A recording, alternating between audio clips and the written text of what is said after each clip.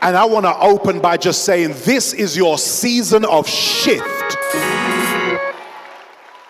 Everything that's been holding you back needs to let go right now, because you're too hot to handle. You're about to go higher than you've ever been. One more time, scream shift.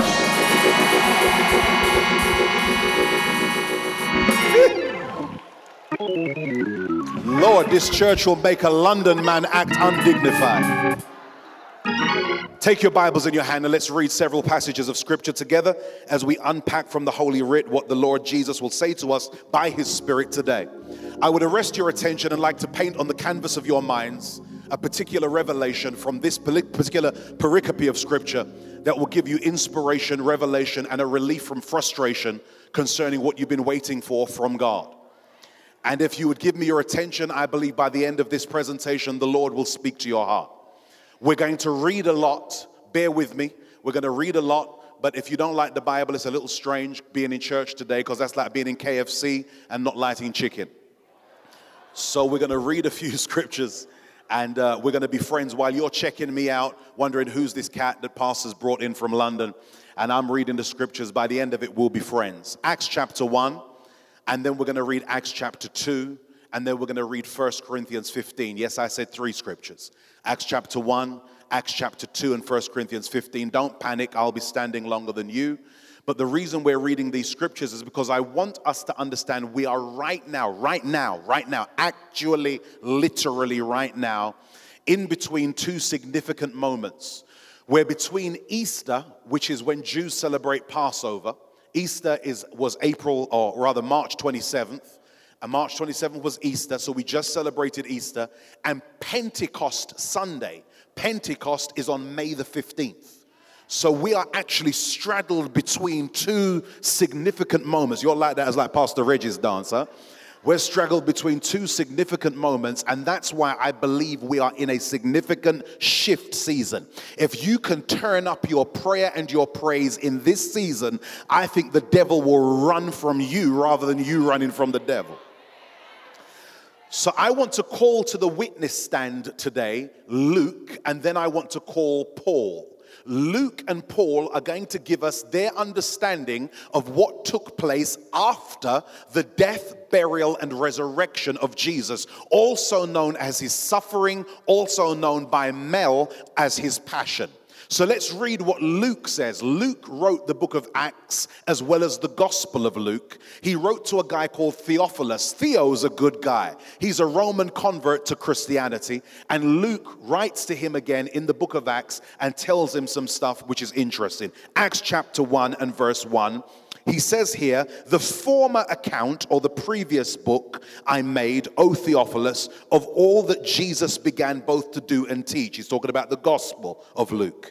Until the day in which he was taken up, after he through the Holy Spirit had given commandments to the apostles whom he had chosen, to whom he also presented himself alive. Somebody shout alive. After his suffering, that's his death, burial, and resurrection, by many infallible proofs, being seen by them, notice with me, during 40 days. So after he rose from the dead, he was seen for 40 days. Somebody shout, 40 days. Seen by them for 40 days, and what he did, he was speaking with them about things pertaining to the kingdom of God. I wonder if Kingdom in the Valley can shout the kingdom. And being assembled together with them, he commanded them not to depart from Jerusalem, but to wait. Somebody shout, wait. That's the problem with the church nowadays. We want to take 25 years to get saved, and we want God to bless us in 5 minutes. But push it up and say, wait. Tell them the best is yet to come. It's yet to come. He says, wait for the promise of the Father, which he said, you have heard from me. For John the Baptist speaking here, truly baptized with water, but you shall be baptized with the Holy Spirit not many days from now. Therefore, when they had come together, they asked him, saying, Lord, Lord, we've been under Roman occupation as a nation for so long. We are God's people. Why are the Romans dominant? Why is this despotic Caesar or autocratic maniac having rulership over us and you not doing anything about it? Will you at this time restore the kingdom to Israel? He said to them, it is not for you to know the times or the seasons which the Father has put in his own authority, but you shall receive power. What he was saying to them here is, don't worry about the Romans on the outside, get some power on the inside. Because I found out that when you got power on the inside, it don't matter what the devil tries to do to the outside, he can't steal your joy. If you know that's the truth, holler back and shout amen. He says, you shall receive power. The Holy Spirit has come upon you. And watch the first thing the Holy Spirit makes you do. It doesn't just make you shake, rattle, and roll. He says, you shall be witnesses.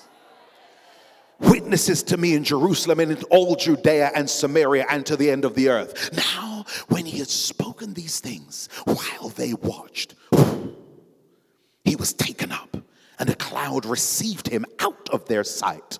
And while they looked steadfastly, watching him going toward heaven in the cloud, as he went up, behold, two men stood by them, angels we now retrospectively know, in white apparel, who also said, men of Galilee, why do you stand gazing up into heaven? This same Jesus who was taken up from you into heaven will so come in like manner as you saw him go into heaven. Then they returned, verse 12 says, to Jerusalem from the mount called Olivet, where all this took place, this Mount Olivet, which is near Jerusalem, a Sabbath day's journey. And when they entered, they went up, here we go now, into the upper room where they were staying. Watch this. Who's up there? Let's find out who's up there. Peter, James, John, Andrew, Philip, Thomas, Bartholomew, Matthew, James, the son of Alphaeus, Simon the Zealot, Judas, not Iscariot, because he's already killed himself for betraying Jesus, but Judas, the son of James. These all continued with one accord in prayer and supplication. And Luke says the girls were there too. Look at your neighbor and say, here come the girls. Verse 15 says, and in those days, Peter gets a revelation. He stood up in the midst, in verse 15, and we're about to get a window of information that's very important to what I'm going to talk about. He says, all together in the upper room, in this place, the upper room was numbered about 120 people. Somebody shout 120. Peter then just basically begins to say, look guys, we've been up here for so long and the promise hasn't come yet. He says, we need to replace Judas. He says there were 12 apostles. There's 120 of us in the upper room, but there were originally 12 apostles and there's only 11 apostles now because Judas betrayed Jesus, killed himself. He done messed up, and we need to replace Judas. We need to put back what Jesus originally had. The moment they do that, what happens is they select two names. And if we go down, let's go down to verse 24. The Bible says, or verse 23, go to verse 23. The Bible says they proposed two. A black guy, I'm sure he was black because he's got like 1,000 names. It's Joseph called Barsabas, whose surname was Justus.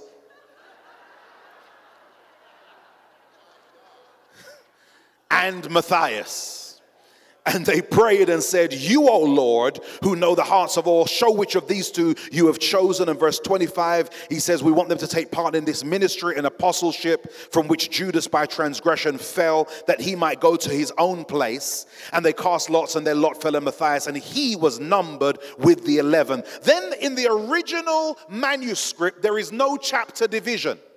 In the original manuscript, the chapters just flow. Chapter division was introduced by man, which is fine. It helps us identify where we are. But the manuscript flowed. So the Holy Spirit coming suddenly flows directly after this shift that took place in the upper room. So let's go to Acts chapter 2 and let's read it together after 3 so we stay awake. 1, 2, 3, go. And when the day of Pentecost had fully come, they were all with one accord in one place, and suddenly, somebody shout suddenly. Why don't you push your neighbor like you're crazy and say, I want a suddenly blessing this year. No, that's the wrong neighbor. Find the other neighbor and say, I'm tired of waiting. I'm tired of the devil doing his mess in my life. I'm looking for my breakthrough and I want it suddenly. I want a suddenly blessing on my finance, on my family, on my children, on my marriage. If that's you, rail back your head, lift up your hands and scream suddenly. Just suddenly there came a sound from heaven as of a rushing mighty wind. And watch this, it filled the house where they were sitting. And there appeared to them divided tongues as of fire, and sat upon each of them. They were all filled with the Holy Spirit, began to speak with other tongues as the Spirit gave them the utterance. Last scripture, and I promise we're going to preach. 1 Corinthians chapter 15. We've just heard what Luke said took place after Jesus died, buried, and rose again. He said he was seen for 40 days. He said 120 were in the upper room. The Holy Spirit came. Now let's look at 1 Corinthians 15. Paul, let's call him to the witness stand. These are two erudite, perspicacious individuals. Luke being a physician, Paul being an academic genius. And so we can count on their accounts being extraordinarily credible. 1 Corinthians 15, Paul says, listen, he says to the Corinthian church, hey guys, listen, I delivered to you, I told you, first of all, that which I was also told. He says that Christ died for our sins. Somebody shout, he died. According to the scriptures, and that he was buried. Somebody shout, he was buried. And then Paul says he rose again. Somebody shout, he's alive. The third day according to the scriptures. And then Paul says this, he was seen, this is after his resurrection, he was seen by Cephas, which is another name for Peter, then by the 12. After that, he was seen by over 500 brethren at once. Somebody shout 500. He then says, of whom the greater part remain, but some have died by the time he's writing that. After that, he was seen by James, then by all the apostles. So at least 500 guys saw him at once. Today, I want to preach to you and give you a message that will help you, I believe, move forward in your destiny. Look at your neighbor and say these words. Say, today. No, that's the wrong neighbor. Find a real neighbor. And say, today, I'm going to the blessing place. Now find 2 or 3 more people, shake their hand like you want to take their hand home with you, and say, with you or without you, I'm going to the blessing place.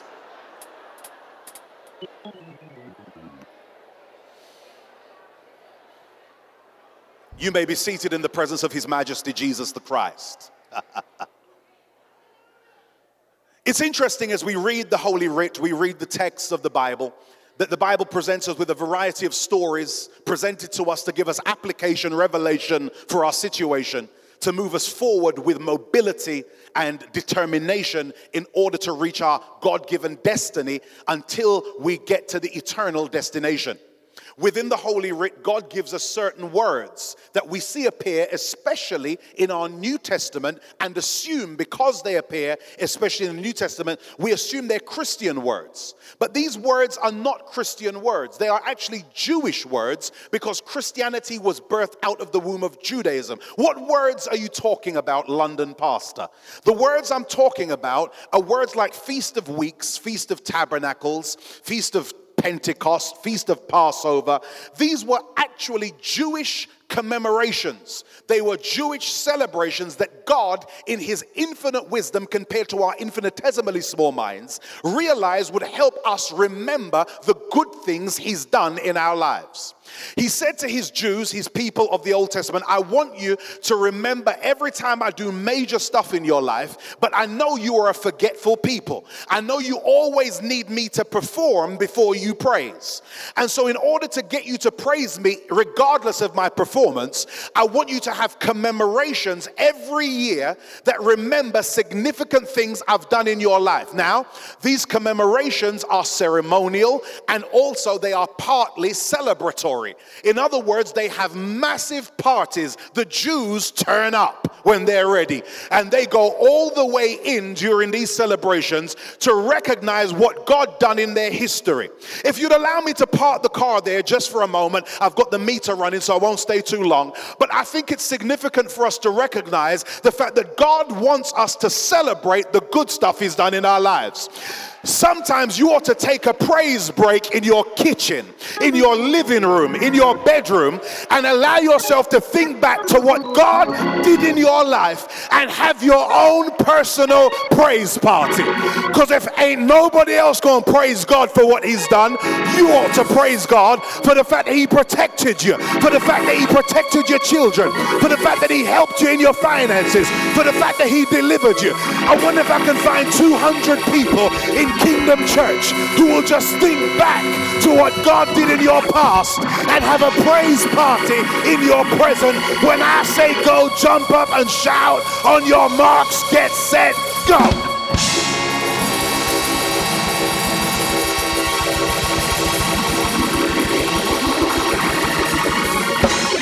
Look at your neighbor and say, he's already been good to me. I'm not one of those praisers who needs a new car before I praise him. I don't need a new house before I praise him. He already healed my body. He already covered my mind. Somebody shout yes in here. Every now and again, in front of your haters, when they switch on you, you ought to have a personal praise party and just know that God is the same God yesterday, today, and forever. Sit down real quick. It's interesting. We have these two, in particular, these two feasts out of the selection of feasts called Passover and Pentecost. Passover and Pentecost. Lean on your neighbor, say Passover. Lean on the real neighbor, say Pentecost. Passover, Pentecost. We're actually literally between Passover and Pentecost right now. Because Passover is when the Jews celebrated when we celebrate Easter, Jews celebrate Passover. And Pentecost is on May the 15th. So Easter was April or March 27th. Passover or Pentecost is May the 15th. So we are significantly in a shift season right now. That's why I believe I can find a few people who will turn up their praise in this season. They'll make the devil mad and God will be glad. Passover. Let's start with Passover. You remember Passover. You must remember Passover, even if you didn't grow up in church. At least from the movie, The Prince of Egypt, you remember Passover. You remember Passover. God raised up a young boy by the name of Moses. Moses was going to be God's man on assignment. God wanted Moses to go on a mission, and God raises Moses up. Moses is born into a crazy situation. The Hebrew people, the Jews if you prefer, they were under the Egyptian regime, living in the gutters of Goshen, in the ghetto if you were, and under massive oppression from a despotic lunatic called Pharaoh. Pharaoh the autocrat did not like the Hebrews, and he gave an edict out that every Hebrew boy under a certain age should be killed. But I found out that the devil, when he knows there's destiny on your life, he'll try and take you out early. Just because the devil tries to attack you early don't mean God is not for you. It's a sign that there's destiny on your life. I wish I had 100 folk who believe that in here. And so Pharaoh gave the edict, and the edict was he wanted the boys killed. But Moses' mama rather, she knew that there was destiny on the life of her child. And I thank God for praying mothers who don't give up on their children, who know when their children have purpose and destiny and a future designed on their life. She decided in her belly that though the devil wants to take my baby, he's not going to have his right. I'm going to protect my baby by any means necessary. And I thank God for radical mamas like that who are prepared to look the devil in the face and say, though you're trying to put my baby on drugs, you can't have him. Though you're trying to mess up his life, you can't have him. This is my baby and God's baby too. And so Moses' mama, she decided, I'm going to try and wean him for as long as I can. And then she makes a radical step of faith. Because sometimes to get radical breakthrough, you got to do radical stuff. She takes that baby and she places the baby in a basket. She puts the basket in the Nile, and we're about to see the first miracle with water that takes place in Moses' life. The first miracle with water in Moses' life was not the dividing of the Red Sea, as awesome as that was. But the first miracle in Moses' life with water happened in the Nile. Why is that? Because if you understand the historicity and the topography of Egyptology, you'll get a revelation that gives you understanding that what took place should not have taken place scientifically. Moses' mother belongs to the slave group of Hebrews. The slaves always lived downriver. They lived downriver so that when they bathed, when they drank, when they wanted to use the Nile, they had to use the caca, the mess, the nastiness that flowed from upriver. The rich folks would flow downriver to the ghetto. And so she places Moses down there in the nasty part of the river, downstream. Moses is placed downstream, but it just so happens that by destiny's design, Pharaoh's daughter is taking a bath upstream. She's taking a bath upriver, and all of a sudden here comes this basket floating in front of her. Now, if you don't understand it yet, then you're the slow class and you've missed it. Because the last time I checked, rivers don't flow up, rivers flow down.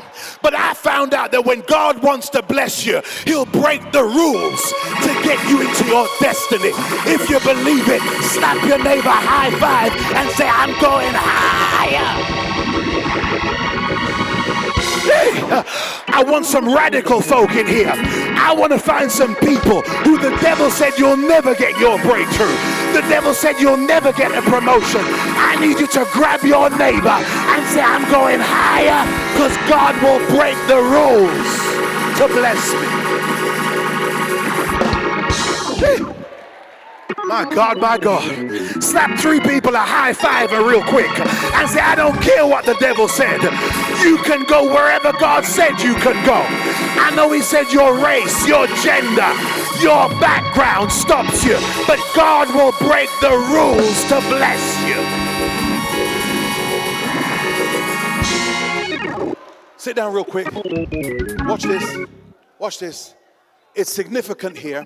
Because Moses then, of course, he moves into ministry a little too hastily, as we'd say back home in London. He moves too quickly. He knows there's a call on his life. He is called. He is called. He is definitely called to be a deliverer of God's people. But the calling and the timing are 2 different things. You see, he was called, but it was not yet his time. And so he moved into his calling too quickly. One day when he was 40, he comes out of the palace and he sees one of his Hebrew brethren being abused by an Egyptian overseer. And Moses moves in his calling too quickly and creates a mess. He murders the overseer and ends up having to go on the run. But I'm so glad that even when we create a mess, God does not give up on us. God is like a supernatural satellite navigation system. When I make a wrong turn, he just reroutes me and still sends me to my destiny. Slap your neighbor high five and say, I'm still on my way.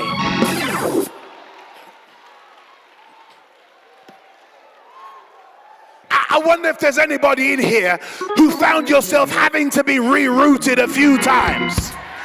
And the devil said you'll never get to your destiny. But I've come by here all the way from London to let you know that God has his mind on you and you're still on your way to your future. Slap your neighbor high five again and say, I'm on my way. And so he ends up on the run. He ends up on the run. He's on the run. He ends up in the mountains of Sinai Peninsula. He's looking after somebody's sheep. Can I preach a little bit in here? If I can preach, say, preach London, preach London, preach London. Watch what happens here. He's on the run. He's living in the mountain of Peninsula of Sinai, and he's out there looking after his father-in-law's sheep. Watch this, because God has him in preparation for his calling. Because just because you're called doesn't mean it's your time. God has to shape you and get you ready for where he's trying to take you to. And so what God does is he has Moses looking after somebody else's sheep, because God wants to see how you're faithful over a few things before he'll make you ruler over many. Say he's looking after Jethro's sheep before he gets to look after God's sheep. I need to let you know that where you are right now is not your end. God's just got you in that job for the moment, but he's shaping you for your destiny.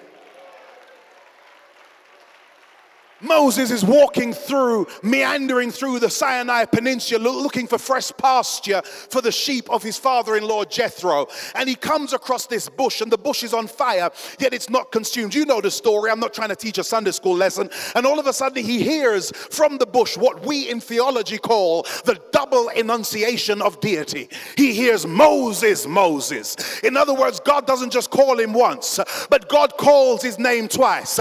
God gets just like destiny his child and says, say my name, say my name. And he says, Moses, Moses, because sometimes when God calls you, he wants the devil to let you know that he can't have you no more. He's calling you, but he's also letting the devil know this one's mine. He says, Moses, Moses, I want you to go back to Egypt. You are now called and you're now appointed. It's now your time, and I want you to go down to Egypt, look Pharaoh square in the face, and tell Pharaoh, God told me to tell you to let my people go. Moses is so weird. He's real strange, man. Because Moses, look how silly the text is. Moses begins to argue with God about the fact that he can't argue with Pharaoh. He begins to say to God, I can't talk. I'm not qualified to talk to Pharaoh. Well, if you're talking to God, you can talk to anybody.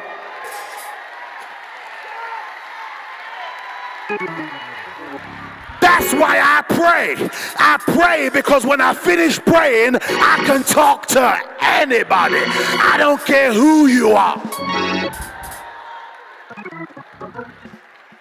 Eventually, God deals with the frustration that Moses comes with, and he sends Moses with an assistant, his brother Aaron. They march down past the University of Alexandria. They pass the major obelisks at the entrance to the Egyptian cities, and they walk up into Pharaoh's courts. He walks up into Pharaoh's court and he says to Pharaoh, God told me to tell you to let his people go. Pharaoh begins to resist God, which is a stupid, dumb, foolish thing to do. Because when God wants something done, it don't matter how much you resist him, he'll get you. When God wants you, he'll find you. He'll find you in the club making it rain. He'll find you on the street. He'll find you in the background. Because when God wants something done, it will be done. Somebody shout yes.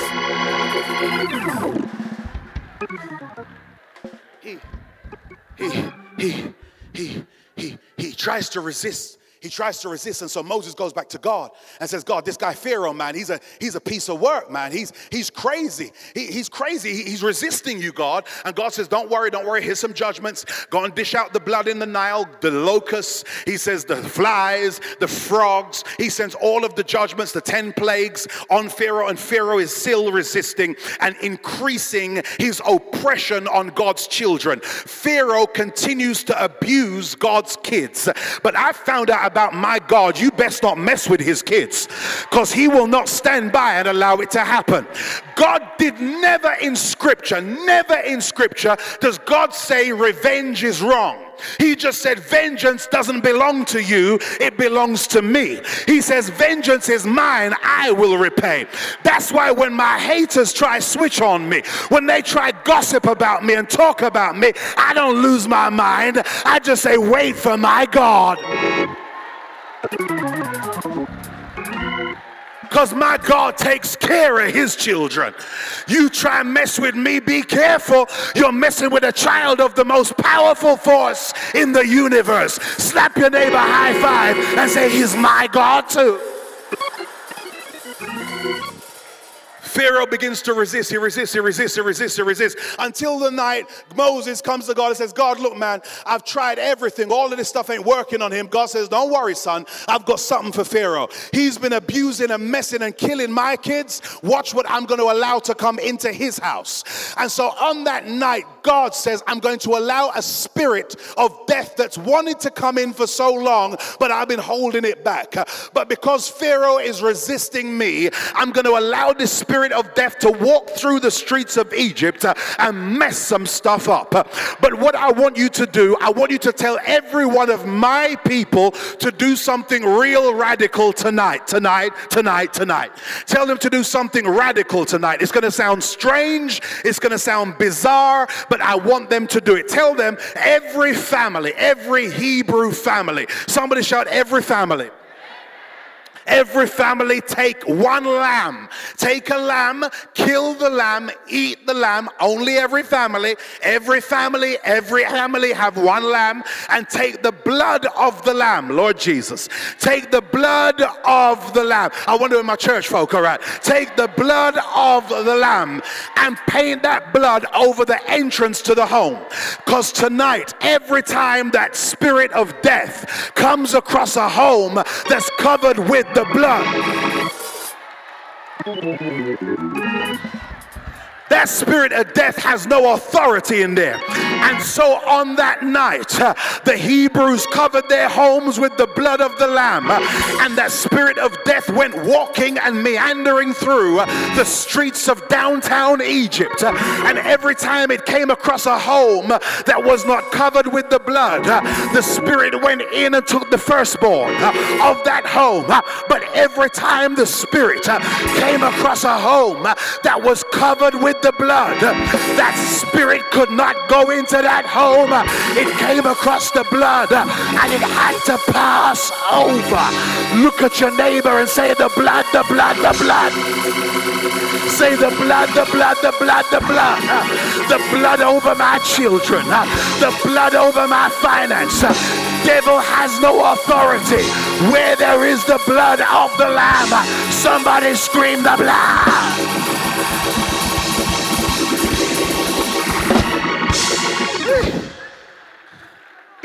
My God, when I was growing up in church, I'm from old school church originally. And when I was growing up in church, the old mothers, they'd get around certain things and say, the blood, the blood, the blood, the blood, the blood. I never understood it till I got older. And I realized that the devil is afraid of the blood. I dare you right now to think of your house and scream the blood. Think of your children. Jump up and scream the blood. Think of your finance and scream the blood. Watch this. Sit down, let me act like I'm from Europe again. Watch this. Watch this. And so Pharaoh couldn't resist that. So on that night, Moses, watch me now. Can I teach a little bit? I love you. I love you. Watch this. On that night, Moses led them out, free people. And what I love about God, God didn't let them leave broke.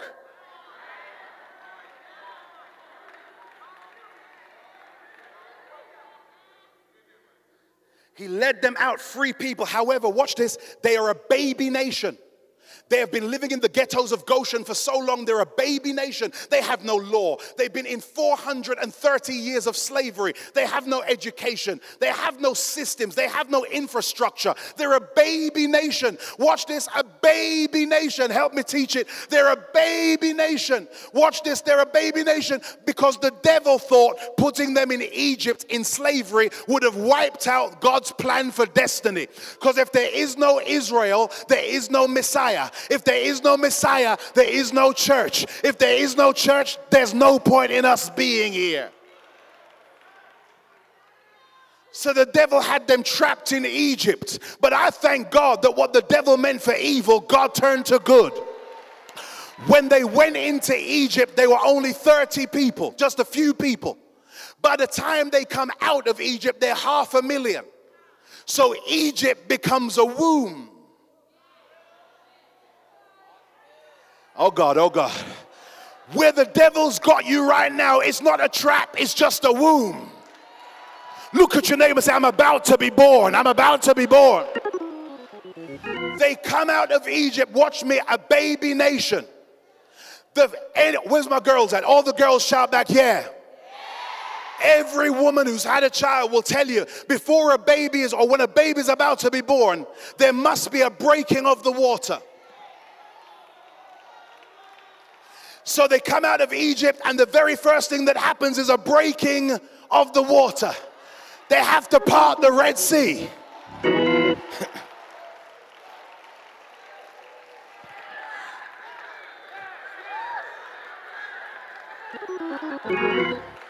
Baby Israel has been born.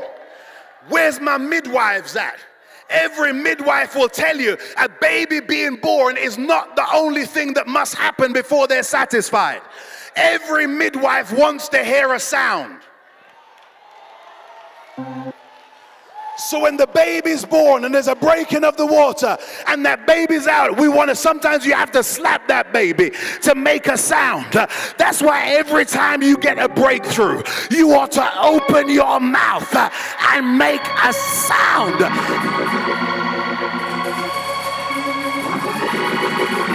Let the devil know that whatever he tried to use to kill you didn't work.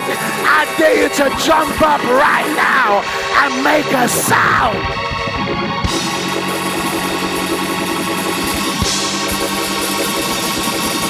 Shout for your breakthrough. Shout for your children. Shout for your house. Shout for your family.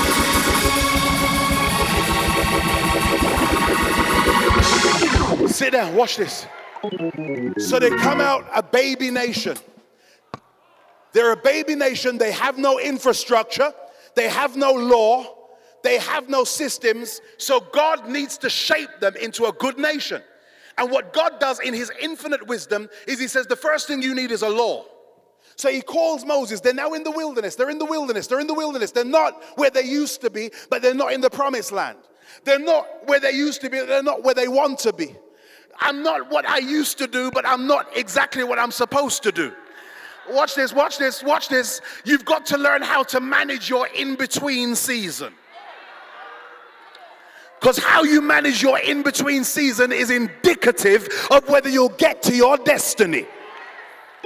You know the in-between season. You're in the middle. The middle is never a comfortable place. The middle seat on an airplane is disgusting. The middle child is sometimes crazy. Middle school is often the most difficult. The Middle East has the most wars. Somebody shout, you're in the middle. You know the middle. You've got to have a good attitude in the middle. You've got to say to yourself, all right. I'm not quite a butterfly, but I'm not a caterpillar. In other words, I can't fly, but I refuse to crawl.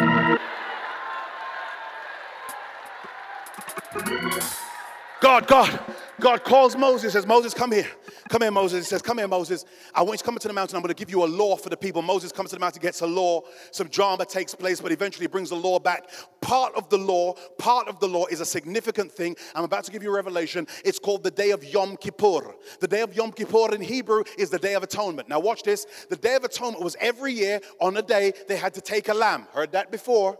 Take a lamb. This time God says take one lamb and kill that lamb, and the blood of that lamb covers the whole drama of the nation. So in Egypt it was one lamb for one family. In the wilderness it's one lamb for the whole nation. But by the time we get to the New Testament, God has escalated his power. Because in the New Testament, John the Baptist is baptizing people in the muddy Jordan River.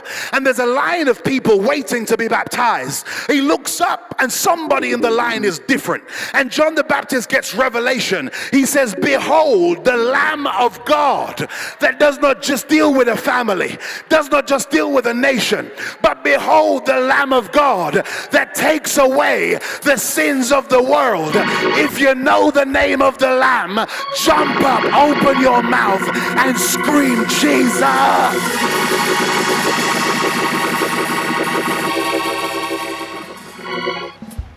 Woo. Watch this. Watch this. Here we go now. Here we go. It's about to get juicy. Watch this. And that's why Jesus, the Lamb of God, had to be crucified during the feast of Passover, which was a commemorative feast of what took place way back in Israel's history in Egypt. The lamb that every family killed in Egypt, the lamb that the nation killed in the wilderness, were prototypes of the ultimate Lamb of God. Y'all still here? Watch this. And so what we have here, Jesus has to be killed, has to be buried, and rises again. He goes through his passion during the feast of Passover. I'm about to give you a revelation. Put your thinking caps on. Get ready for this. I'm about to ask you 3 questions. And how you answer those 3 questions will be indicative of whether you really will get to the blessing place. Not everybody goes to the blessing place, but I'm sure enough determined to drag as many of us there today as possible. Watch this. We just read, you just read, I just read in the texts in Luke's account that Jesus, after he rises from the dead, he hangs out, he's seen for 40 days. So watch this. He dies, he's buried, and he rises again during the feast of Passover. Somebody shout Passover. He hangs out for 40 days until he's taken up, the Bible says, in a cloud. This is significant. It's significant because I told you about two feasts, Passover and Pentecost.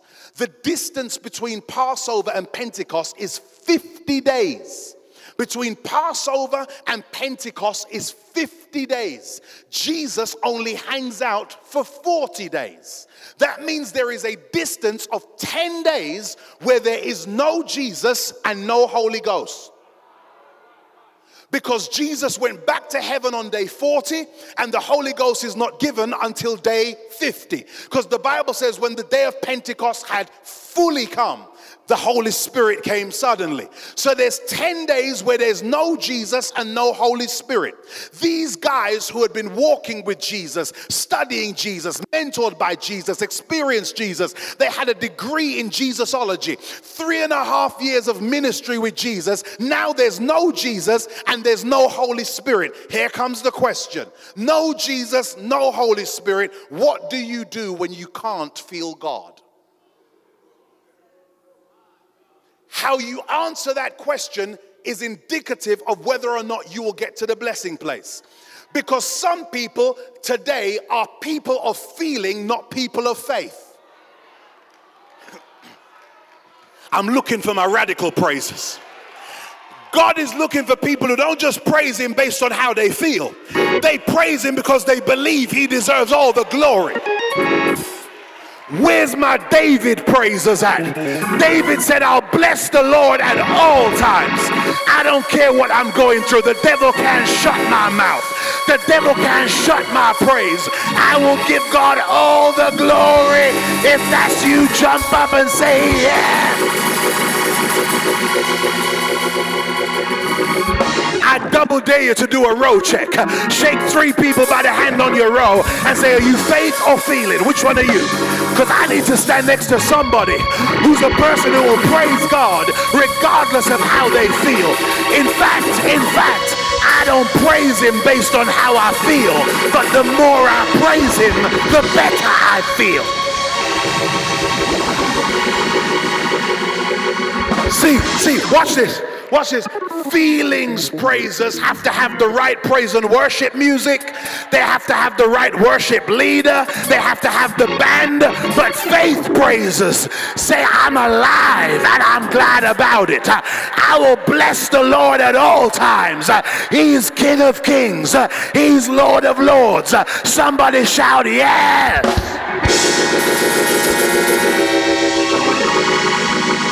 One more time, look at your neighbor and say, faith or feeling, which one are you? Because the Bible says the just shall live by faith. I don't feel like I'm getting a breakthrough, but I praise him. I don't feel like everything's going well, but I praise him. I don't feel like going to church, but I praise him. Somebody shout, yeah!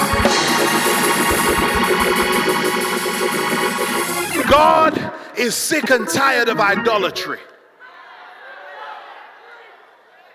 Because we don't always feel like going to work on Monday, but you still bring your hips there.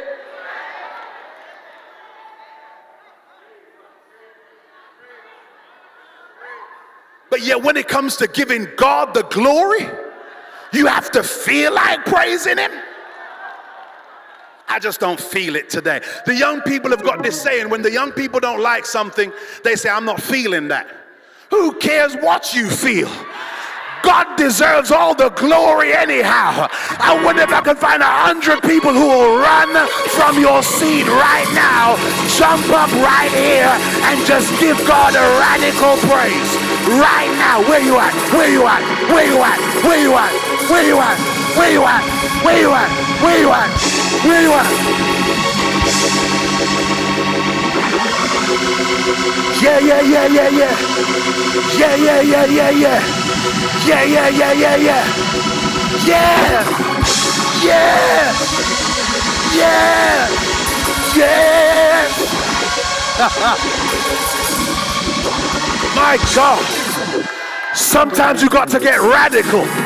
And when the devil tries to shut your mouth, just tell him he's a liar. And he can't shut down my praise. One more time, scream, yeah.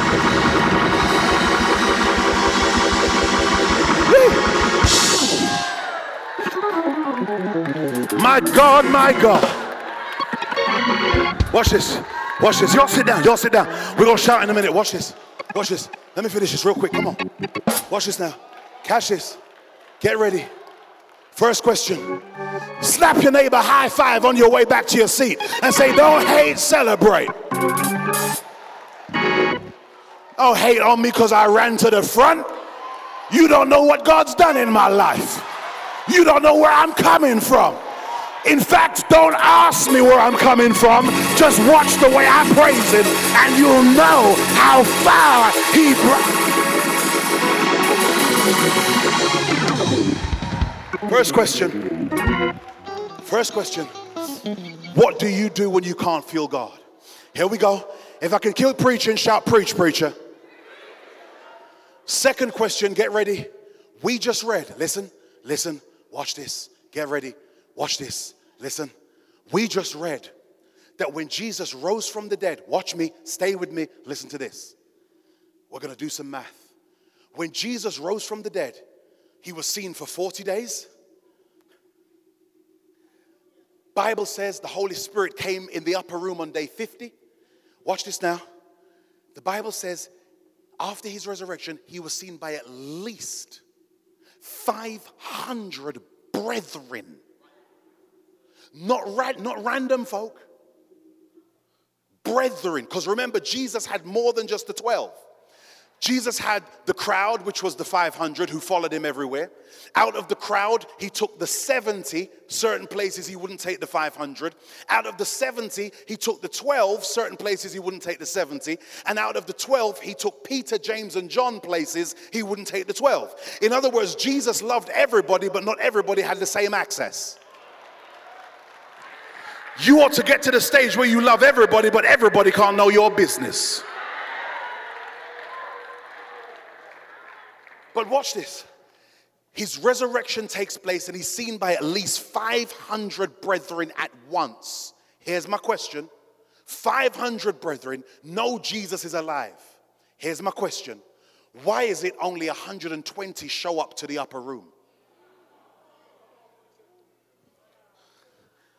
500 know he's alive. He's conquered death. But yet only 120 could stand the 10 days where there was no Jesus and no Holy Spirit. That means, I got to preach this just for 60 seconds. I feel some joy up in here. That means he had a deficit of at least 380 people who didn't make it to the upper room because they could not feel God. Preach, boy, preach. They could not feel God for 10 days. There's no Jesus and no Holy Spirit. So they're like, well, we might as well roll. Let's bounce. It's over. It was great while it lasted. The crowd left him. The 380 left him. Now, I got to preach two things on that. First thing I got to say to some of you all is this. If they left Jesus, why'd you get so sad when folk leave you? Your first name ain't Jesus and your last name sure enough ain't Christ. That's why the next time they walk out on you, you ought to throw yourself a party, put down the ice cream, stop getting depressed and carry on with your destiny. Pull on your neighbor and say, I'm going with you or without you.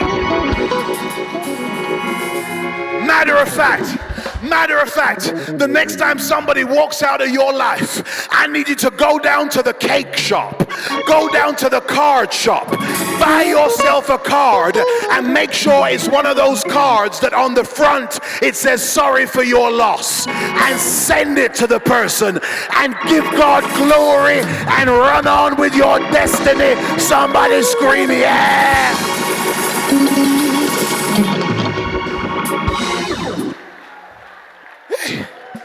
I wonder if you can reach across the aisle. Find somebody else and say, I'm going with you or without you. Tell somebody else, I say, I'd love for you to come, but I'm going to my destiny with you or without you. Whether you like the way I dress, whether you like my hair, whether you like the way I praise, I don't care what you like. I'm on my way to where God has called me to go. If you believe it, shout, yes, Lord. Watch this. Watch this. A deficit of 380 people. Let me tell you something here. Oh God. Let me tell you something here. It's because the crowd never in scripture get the blessing. There's a difference between the crowd and the committed. From Old Testament to New Testament, the crowd never get the blessing in the same dimension that the committed do. Some of you looking at me funny like, what kind of theology is that? Let me tell you about a woman I met. Her name is the woman with the issue of blood. And this woman was hemorrhaging blood for 12 long years. She went down to a Bank of America. She got loans. She tried Wells Fargo for an overdraft facility. They gave it to her and she got herself into problems trying to get healed of the issue of blood. But she could not find healing. No doctor, no physician, no soothsayer could help her with her issue. But one day she heard Jesus was coming to town. If you heard of Jesus, shout Jesus. She heard Jesus was coming to town. By this time though, Jesus is famous. He's on the front cover of Jewish Time magazine. TBN and CNN want interviews with him. And he's real famous by now. But he's coming to her town. She heard that he opens blinded eyes. She heard that he unstops deaf ears. She heard that he can walk on water. She said if he can do all of that, then he sure enough can heal me. Slap your neighbor high five and say he can deal with your stuff and my stuff. Jesus is coming to town. The problem is this. The Jewish law says that because of her issue, she was not supposed to touch anybody. But she was determined, I'm going to get my breakthrough. Whether I like it or not, I'm going to get my deliverance. The Bible says Jesus came to town. He's walking through the town and the crowd come out, and the crowd are grabbing hold of him. The crowd are touching him. The crowd are reaching out and grabbing hold of him. And the woman is trying to get to Jesus. And his armor bearers, the disciples, are around him trying to get him through the crowd. But Jesus stops. And he says, who touched me? I can imagine Peter, because Peter's got the big mouth. Peter probably said, what do you mean who touched you? Everybody's touching you. He said, no. I felt something leave me with that touch. Let me tell you what happened. Can I tell you what happened? The woman with the issue of blood, she decided, I'm going to get my breakthrough. She decided, I'm going to get my deliverance. So she had to get down low, because sometimes to come up you've got to go down. She got down low, and what I love is this: she did not break the law. She did not break the law. She did not touch Jesus. She touched something that was touching Jesus. The Bible says she touched the hem of his garment. That's how powerful my God is. I don't even need to touch him. But if I'm sitting next to somebody whose praise is touching Jesus, I can get my breakthrough. Why don't you pull on your neighbor and say, breakthrough's coming? Let me tell you something. What happened here is this. Notice with me. The woman did not touch Jesus. She touched something that was touching Jesus, and she got everything she needed. The crowd was touching Jesus and got nothing. The woman was touching something that was touching Jesus and got everything. The crowd was touching him and got nada. She touched the garment and got everything. The difference is this: the crowd had contact, but she had connection. I wonder if there's 100 people in here who will jump up on your feet right now and give God a praise until you get a connection. Get a connection for your children, a connection for your house, a connection for your family. Somebody scream, yeah!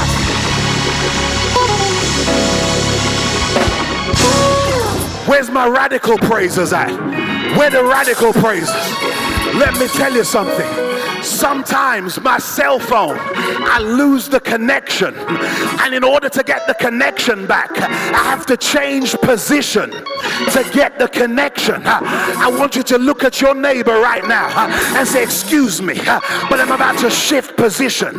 Step out in the aisle right where you are. Say, I've got to get a connection for my children. I've got to get a connection for my finance. I've got to get a connection for my marriage. I've got to get a connection for my church. Now when I say go, I need you to jump. I need you to shout until you get your connection back. Get set, go. Shout for your children. Shout for your church. Shout for your family. Shout for your finance. Shout in the devil's face. Get your connection back. Get your connection back. Yeah.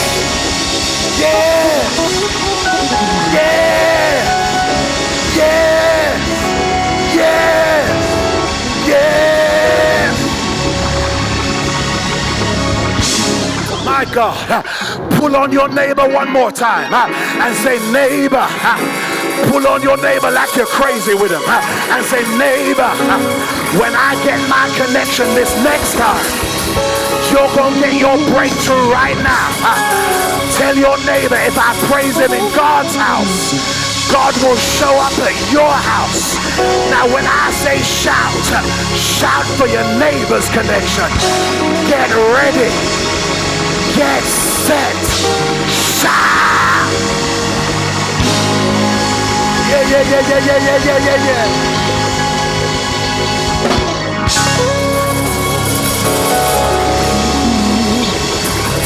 I dare you to change position. Where's my runners at? Where's all my runners? Run down here and get your connection back. Get your breakthrough back. Get your finance back. Let everything that has breath praise the Lord.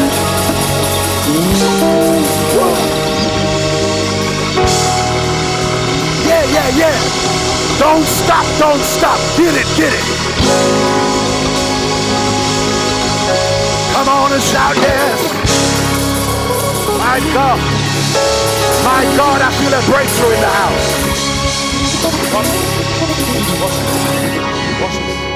Watch this. I'm done. Watch this. Whoa. God, I love you. Hey, Shabbat. Oh my God.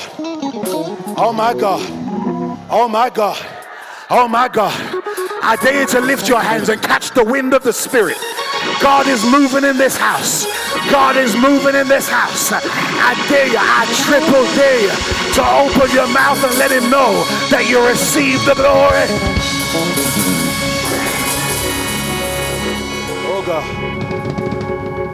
Oh God, look at this. Watch this. Hear me. Whoa. Kata Rebeshianda Baku. Listen.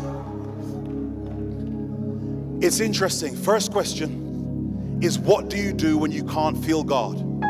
Second question is, are you part of the crowd or the committed? The crowd go to church, the committed are the church.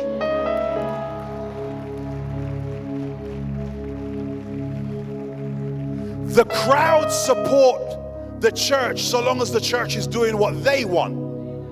The committed follow the vision because it's what God wants. Watch this. Last question. And here we got to explain this. Listen, stay standing, listen. The Holy Spirit came, and I want you to see this. Suddenly. Somebody shout suddenly. That means God wants to bless you suddenly. But watch this. He wants to bless you suddenly, but watch this. It's interesting here because the very last thing that takes place before the suddenly comes is Peter says we need to replace Judas. He says Jesus originally had 12 of us as apostles. And there's only 11 apostles right now. We need to put back what we originally had with Jesus. The moment they put back what they originally had with Jesus, watch this now. The Bible says the Holy Spirit came suddenly. In other words, the word in the original Greek for suddenly is like a garden hose that's ready to eject the water pressure that's built up. But if you put your thumb over the top of that hose, it holds the pressure back. And until there's something shifted, once something shifts, the water comes out suddenly. The very last thing to take place before the suddenly happened was they replaced Judas. They put back what they originally had with Jesus. Here's the question. What do you need to put back that you used to have with Jesus? The moment you put it back, I hear the Lord saying, I miss the way you used to pray to me. I hear him saying the way you used to support the church, you'd be at the church first of all, you were hungry. He says, put it back. He says, the moment you put it back, the way you used to praise me, whether you like the singing or not, he says, put it back. He says, the moment you put it back, I'm going to release such a suddenly on your life that people will wonder why you have so much favor in your house. Somebody open your mouth and scream, suddenly!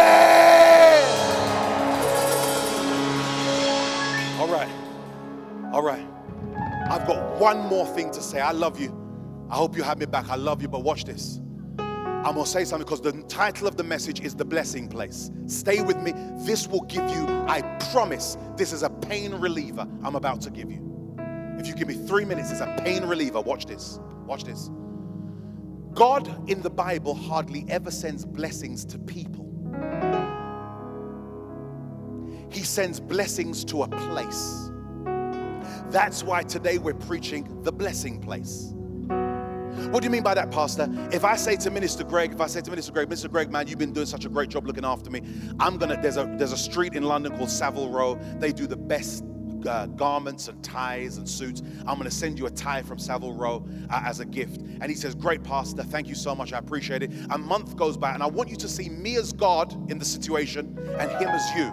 I've made him a promise and God has made some of you promises. I go back to London. He calls me a month later, says, hey, Pastor, did you send the promise?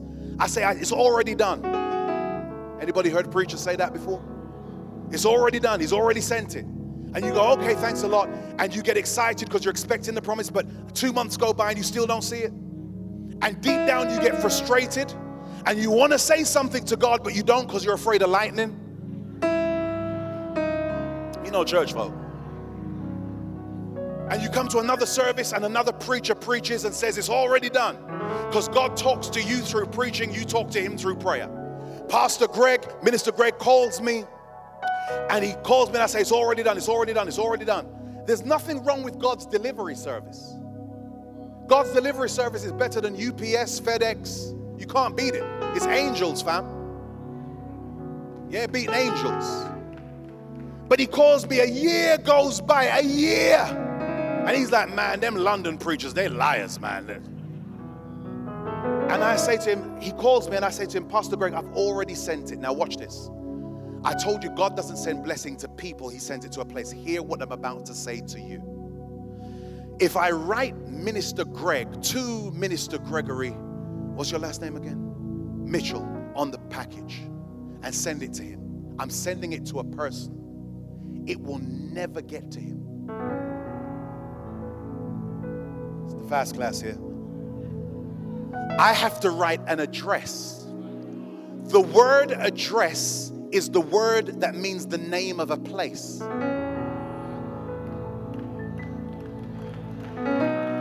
Watch this. Hold on. So, I write the name of a place. So the next time he calls me, watch this, and here's what God's saying to you. And he says, where's the promise? My question to him has changed now, and God says this to you. Are you at the place?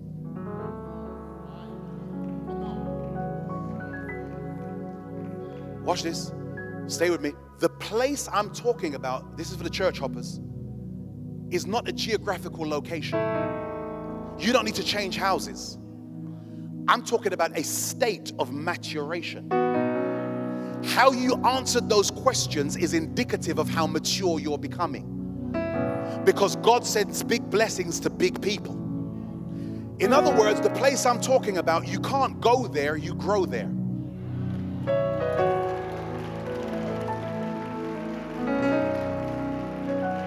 Watch this, watch this. Well, Pastor White, that sounds good, but where's that in the Bible? I'll tell you. The Bible says when the Holy Spirit came, Pastor, you ever notice? It says the Holy Spirit filled the house where they were sitting because they were at the place. They got to embrace the promise that God sent to them. Well, that's good. That's real good. I like it. I like it a lot. But what about the Old Testament? I'll tell you. How many of you all believe that God's name is Jehovah Jireh? Wave your hand. That's wrong. The Bible says that Abraham was told to sacrifice his son. He takes Isaac to the mountain. He lifts the blade up, ties him down to sacrifice. God says, Abraham, Abraham. Double enunciation of deity. He says, don't worry, you don't need to do that. I just wanted to see if you'd obey me. I've already provided a blessing. Over there, it's caught in the thickets. It's a ram. God provided for Abraham. The Bible is specific to say that Abraham named the place Jehovah Jireh. Because God sends blessing to a place.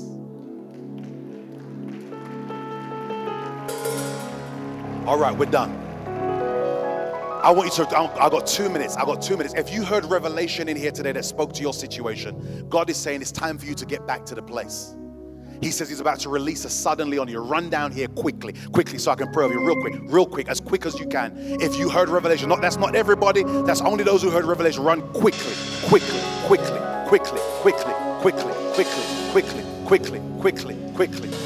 Lift your hands. Let me get this prayer over you. Get ready. As I begin to say some stuff, I want you to call on the name which is above every name. Call on the name Jesus. Just begin to say, Jesus, Jesus. Listen to me. The lifting of hands is the universal sign of surrender, but it's also what a child does to its parent when it wants to go to a higher place. The child doesn't need to say a word. The child just approaches its parent, lifts his hand, and the parent knows that that is a sign to say, take me higher. As you lift your hands high today, I pray over you. Father, look at these hands. In the name of Jesus, everyone here has decided they are no longer a person of just feeling, they are a person of faith. If you believe it, say in Jesus' name. Every hand that's lifted here has decided they're no longer part of the crowd in the church. They're part of the committed. If you agree with that, say in Jesus' name. And everybody in here is lifting their hands as a sign to say, God, I'm going to put back what we used to have. In the name of Jesus. Somebody shout in Jesus' name.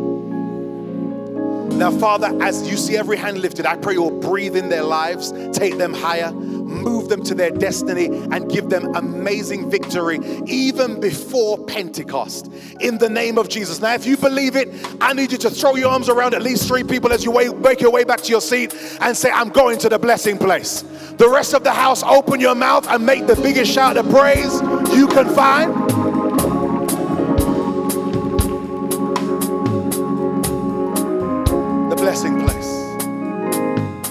The blessing place.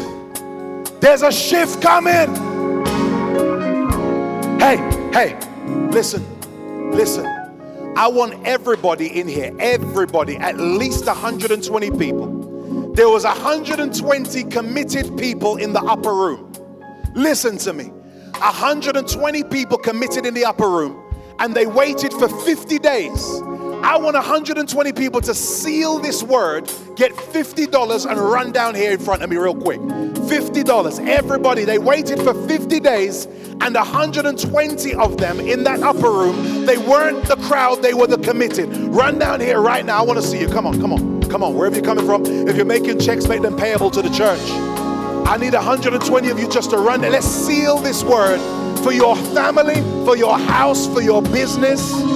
Where's the business owners at? All the business owners. I want you to get in on this right now. Get in on this right now as we get ready to go to the blessing place. Before I hand back to your pastor, I need you to open your mouth and lift up one more shout of praise in here. When I say go, let the devil know you heard a word that's changed your life for life. On your marks, get set, go.